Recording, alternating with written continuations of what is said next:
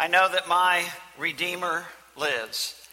And it's wonderful to be with church family, to be reminded of that, to be with our church family that's worshiping online with us, and to realize that we share that common bond. We mentioned that in our class this morning and talked about that commonality that we share and that commonness of faith and that commonness of mission. And it's a great, great blessing to have that relationship in Jesus Christ, because we know that our Redeemer lives. And Danny is exactly right. It is all about Jesus. It is not all about any of us. It is all about Jesus, because it only can be about him. He is the only one that could make that sacrifice. It's a great blessing to be a part of with our church family, because of so many that are going through so much. Great to hear the good news about David and Jenny's little grandson, Isaac. Wonderful to be able to pray for those who have lost loved ones, as difficult and sorrowful as that is in their loss. Still, that brings great comfort and joy to know that people they love are praying for them and are encouraging them and are helping them. What a great, great blessing. What a great blessing to be able to see the pictures of Danny eating shrimp. What a wonderful message as we gathered around the table, and what a wonderful reminder of how big God's mission is. And to be able to share in that partnership in ministry with those who made that trip and made the sacrifices to go, and to be with such wonderful children, such wonderful adults, such wonderful community, to be able to share God's love and God's word with them. What a great, great blessing. It's great to be able to look ahead to October. If you're not here with us in person, we hope that you will be in October for this incredible seminar that we'll have. Sponsored by Apologetics Press, and it is going to share those things that our Shepherd Jay mentioned earlier, very timely questions and responses that we can have to know and to bolster not only our faith, but the faith of our children and grandchildren, and the faith of our neighbors and co-workers and family members. Great opportunity in Christian Evidences to be able to know how to respond about questions like, what about the problem of the dinosaurs? I love the way that's mentioned in his outline. It's a question, actually. And I know that Kyle is going to share that actually when you look at God's word and you look at history and you even look at archaeology, you realize that there's not a problem there at all. And so it'll be a great, great opportunity to increase our knowledge and increase our witness. It's great to be with church family. For Joyce and me, and for several others of you, by the way, it's great to be with family, blood family. We have our children and grandchildren here. You may have heard about that, noticed that. I might have mentioned it a time or two. Our daughters and their husbands, Amy and Brian, and Amanda and Paul are here, and we're so thankful for them and so very, very proud of them. And our 4 incredibly wonderful, gifted, handsome, lovely, talented, intelligent grandchildren are here as well. And so Joyce and I are in hog heaven, and it's going to be that way. So, sorry. Not sorry at all. You know, Jesus cared about people. He cared about people. We think of what Danny shared from Colossians 1, and the creator of the universe, the Son of God, the supreme, preeminent one, cares about people. It's amazing to think about. Because he lives, I can face tomorrow. And that is the truth. No matter what else is going on, because he lives, I can face tomorrow. It is all about Jesus. Because Jesus cared about people, and he calls on us to do the same. We saw that Jesus cared about people last week as we discussed that incredible story of his relationship with 3 people in particular, one family Two sisters and their brother, Mary, Martha, and Lazarus, who only pop up in a couple of places, and yet the impact is so great. And we can see just how much Jesus cared for them. That shortest verse in all the Bible is in that chapter in John 11. As Jesus interacts with them, Jesus wept. It's because he cared so deeply. This morning we'll look at some other examples of how our Lord cared for those who were distraught and hurting, including the other two instances of Jesus raising someone from the dead. As best I can tell, there are only 3 instances in Matthew, Mark, Luke, and John where Jesus actually raises someone from the dead. And we looked at one last week with Lazarus, and today we'll look at a couple of others. All of this series talking about Jesus and his relationships, whether with his friends, with his family. Coming up, we'll be talking about Jesus' relationship with the Jewish leaders, with the governor, the Roman governor that convicted him and sentenced him to death by crucifixion. Jesus' relationship with us. Today, it's Jesus and the distraught. And I think when we're distraught, when we're suffering, when things aren't going the way we think that they should be going, we ask ourselves that question, don't we? Does Jesus really care? Does he care? The traditional argument, of course, is, well, either he doesn't care because he could do something and he's not doing something, or he's not as all-powerful as we thought, because even though he cares, he's helpless to be able to do something. And of course, I reject both of those views, but I think sometimes it's difficult for us to see the presence of Christ. It's difficult for us to really believe that Jesus does care. When he doesn't save us from the difficulties of this world, when he doesn't spare us from the tragedies or deliver us the way we want him to, and have faithfully prayed for him too. The truth is, Jesus is God and we are not. And so there's a lot about being the Son of God that we don't quite understand, but we believe because we know that our Redeemer lives. And so this morning, let's look at a few instances about Jesus and how he interacted with the distraught. And as we go through this, I hope that you'll notice the difference in life situation in all of these examples. First of all, 2 distraught parents. We'll be in Luke chapter 7 and 8 today. So you may want to click on or turn to Luke chapter 8. We're going to look first of all at 2 distraught parents. In Luke 8, beginning at verse 40, and I can't say too much about distraught parents today because my children are here. So I can tell you that every parent has felt distraught at times, but not every parent has felt what these parents feel.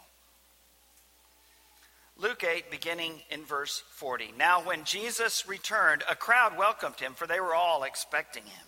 Then a man named Jairus, a synagogue leader, came and fell at Jesus' feet, pleading with him to come to his house because his only daughter, a girl of about 12, was dying. As Jesus was on his way, the crowds almost crushed him. And so in the midst of Jesus' ministry and with all the crowds around him, Jesus interacts with this father. And this father pleads with him, please come to our house and heal our daughter. Because she's only 12 and she's our only daughter and she's dying. And so Jesus agrees and goes. And we know that in between here, Jesus heals this woman that he doesn't even talk to until after the healing. This woman who touched the hem of his garment. We've talked about her story already in this series. So let's skip down to verse 49. Verse 49 of Luke 8. While Jesus was still speaking, someone came from the house of Jairus, the synagogue leader. Your daughter is dead, he said. Don't bother the teacher anymore. And I feel like if Jesus had not interjected at this point, that's exactly what would have happened. The father would have gone home and mourned the loss of his daughter. And yet, verse 50 says, hearing this, Jesus said to Jairus, don't be afraid, just believe, and she will be healed. When he arrived at the house of Jairus, he did not let anyone go in with him except Peter, John, and James, and the child's mother and father. Meanwhile, all the people were wailing and mourning for her. "Stop wailing," Jesus said. "She is not dead, but asleep." And he's the only one that knew that. They laughed at him, knowing that she was dead, but he took her by the hand and said, "My child, get up." With Lazarus at the tomb, he had said, "Lazarus, come out." "My child, get up." Verse 55, her spirit returned, and at once she stood up. She had to. The Son of God told her to and made it possible. Then Jesus told them to give her something to eat. Her parents were astonished, but he ordered them not to tell anyone what had happened. Two distraught parents, Jesus hears of their plight, hears of their daughter, and acts. Why? Because he cares. Because he cares about the distraught. He cared about these two parents and their daughter. Secondly, Jesus interacts with a distraught Roman officer. Could be that this is the one surprise of all of these. It seems like we might be quicker to believe that Jesus raised a girl from the dead rather than Jesus actually interacts and helps a pagan Roman officer. But that is exactly what happens here. Why? Because the pains and sorrows that cause us to be distraught know no bounds. That is a human condition. And so even though his life of ministry was specifically focused on the Jews and the Jewish people and making that sacrifice that we celebrated and appreciated a few moments ago around the table, still he was aware of those around him who were not Jews, and still he cared about them. Even a distraught Roman officer. In Luke 7, beginning at verse 1, when Jesus had finished saying all this to the people who were listening, he entered Capernaum in that northern province of Galilee where he kind of had his home base. There, a centurion's servant whom his master valued highly was sick and about to die. This servant, this man, this centurion is a Roman officer. Verse 3, the centurion heard of Jesus and sent some elders of the Jews to him, asking him to come and heal his servant. When they came to Jesus, they pleaded earnestly with him, "This man deserves to have you do this because he loves our nation and has built our synagogue." And the truth of the matter is, this man didn't deserve for Jesus to go and help him. He did not. Of course, none of us does deserve the help that Jesus gives us. But certainly this Roman officer didn't, even though he had done a lot of good things for the Jews.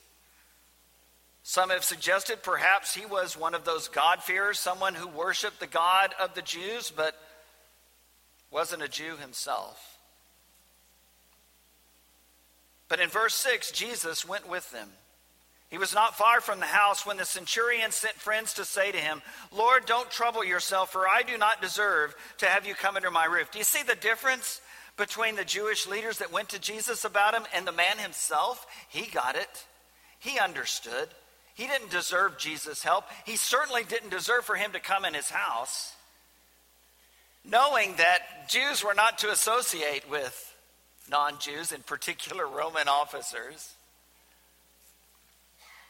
"I don't deserve to have you come under my roof." Verse 7, "That is why I didn't even consider myself worthy to come to you. But say the word, and my servant will be healed. For I myself am a man under authority with soldiers under me. I tell this one, go, and he goes. And that one, come, and he comes. I say to my servant, do this, and he does it." This was a military man. He knew how to give and take orders. And he understood that the one who is superior gives the order, and the one who is lesser obeys the order. That's how his world worked. And as he heard about and considered Jesus and what he had done and everything that he had said, he said, I know you are superior. You can give the order from wherever you are, and it will happen. Verse 9, when Jesus heard this, he was amazed at him, and turning to the crowd following him, he said, I tell you, I have not found such great faith even in Israel. Then the men who had been sent returned to the house and found the servant well. Jesus says one of those things that got him in trouble all the time with the Jewish leaders. Here is this pagan Roman officer, military man, of the oppressing nation that is here in our place, and yet he has greater faith than any other I have seen in Israel, any of the others among God's people. Jesus cared about a distraught Roman officer. Third, today, Jesus cared about a distraught widow. In this very same chapter, the next passage in Luke 7, verse 11. Soon afterward, Jesus went to a town called Nain, and his disciples and a large crowd went along with him.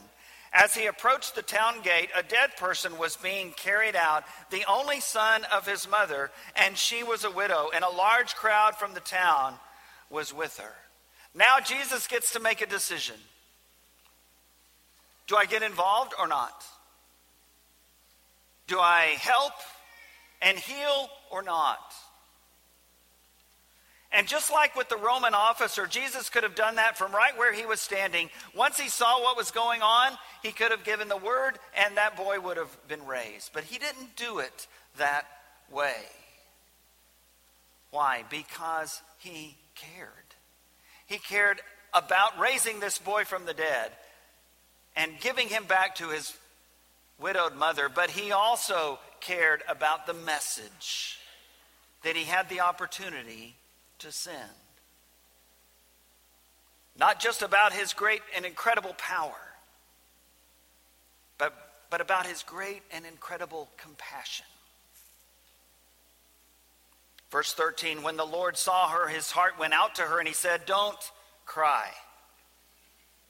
Usually, that's the wrong thing to say to somebody.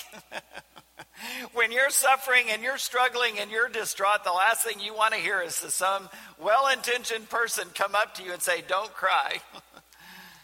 Typically, what we need to do is give them permission to cry, unlike Job's 3 friends.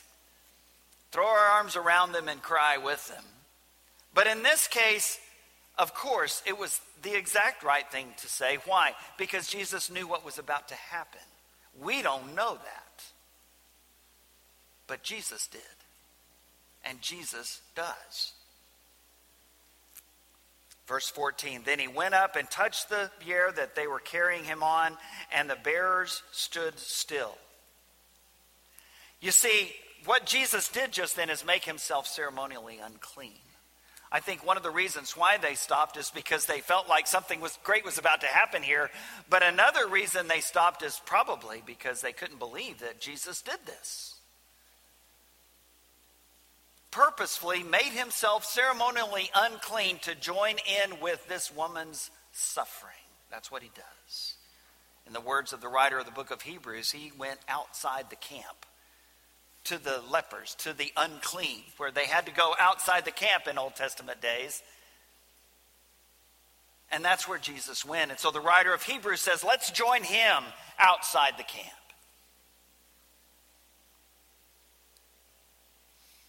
Jesus went up and touched the bier they were carrying him on, and the bearers stood still. He said, young man, I say to you, get up. The dead man sat up and began to talk, and Jesus gave him back to his mother.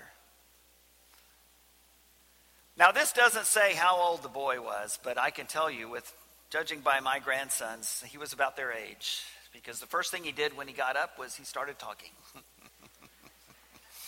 And we love that about our 3.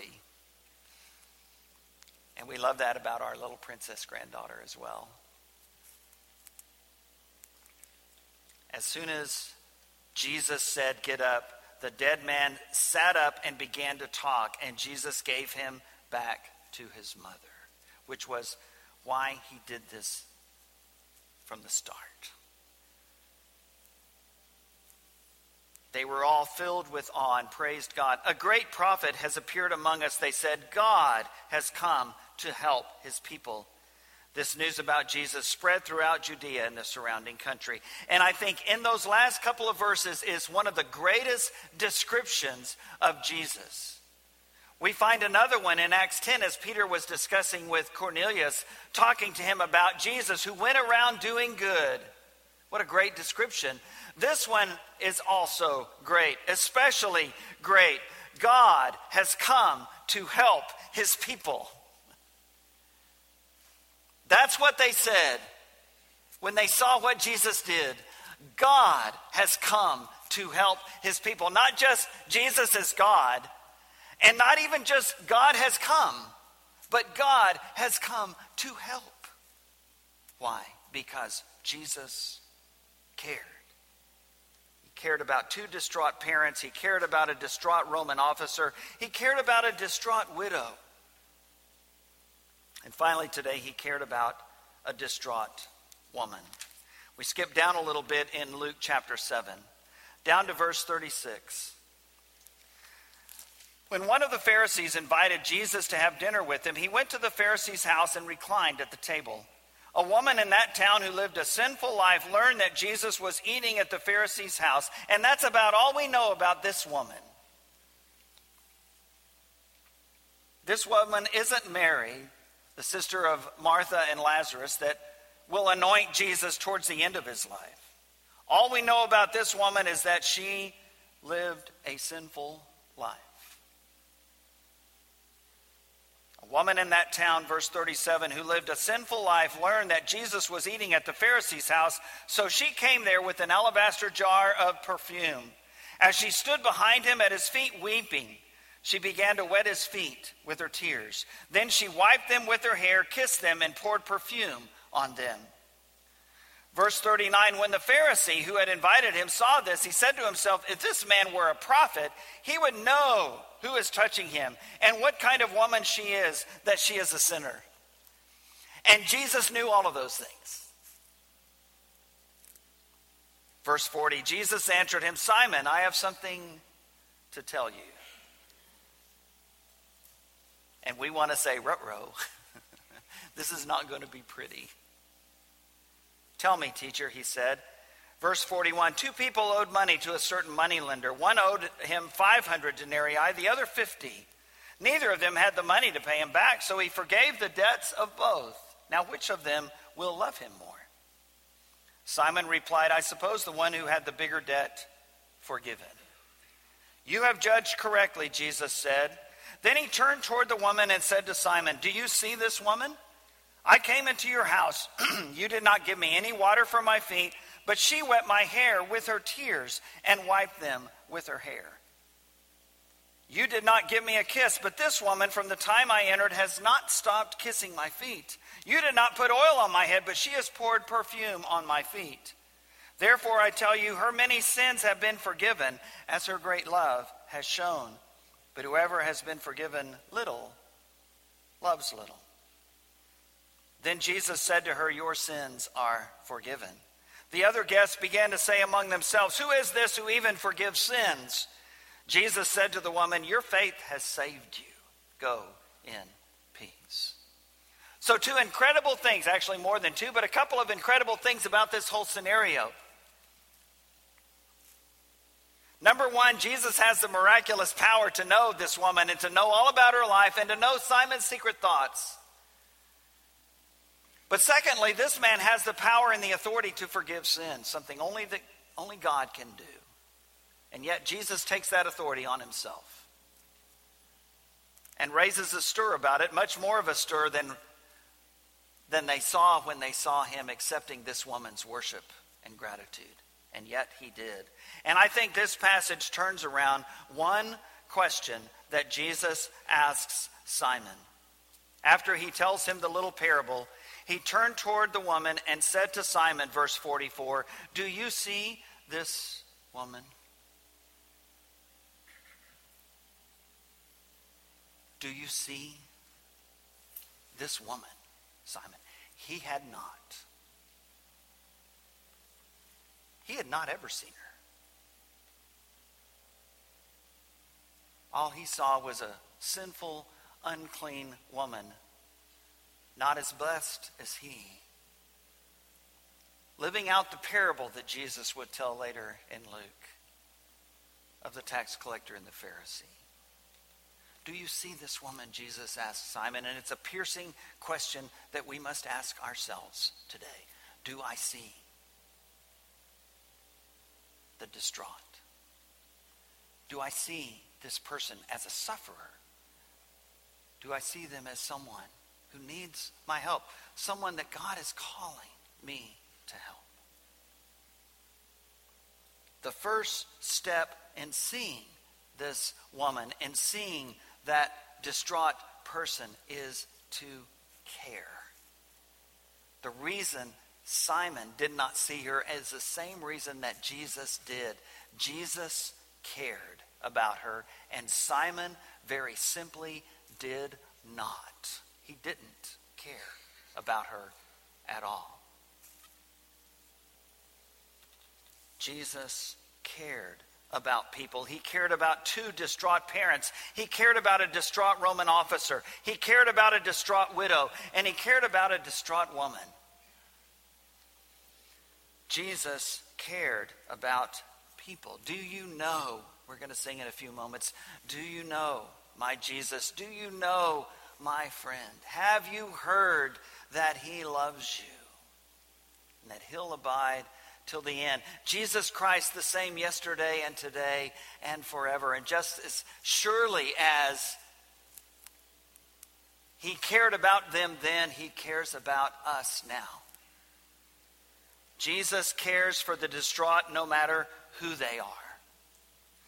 Jesus cares for the distraught no matter what their situation in life is. And I hope that's one of the takeaways that we get from this message today and these passages today, is that Jesus didn't just care about particular people because of who they were and what kind of place and power they had or what they were going through. He cared about everyone.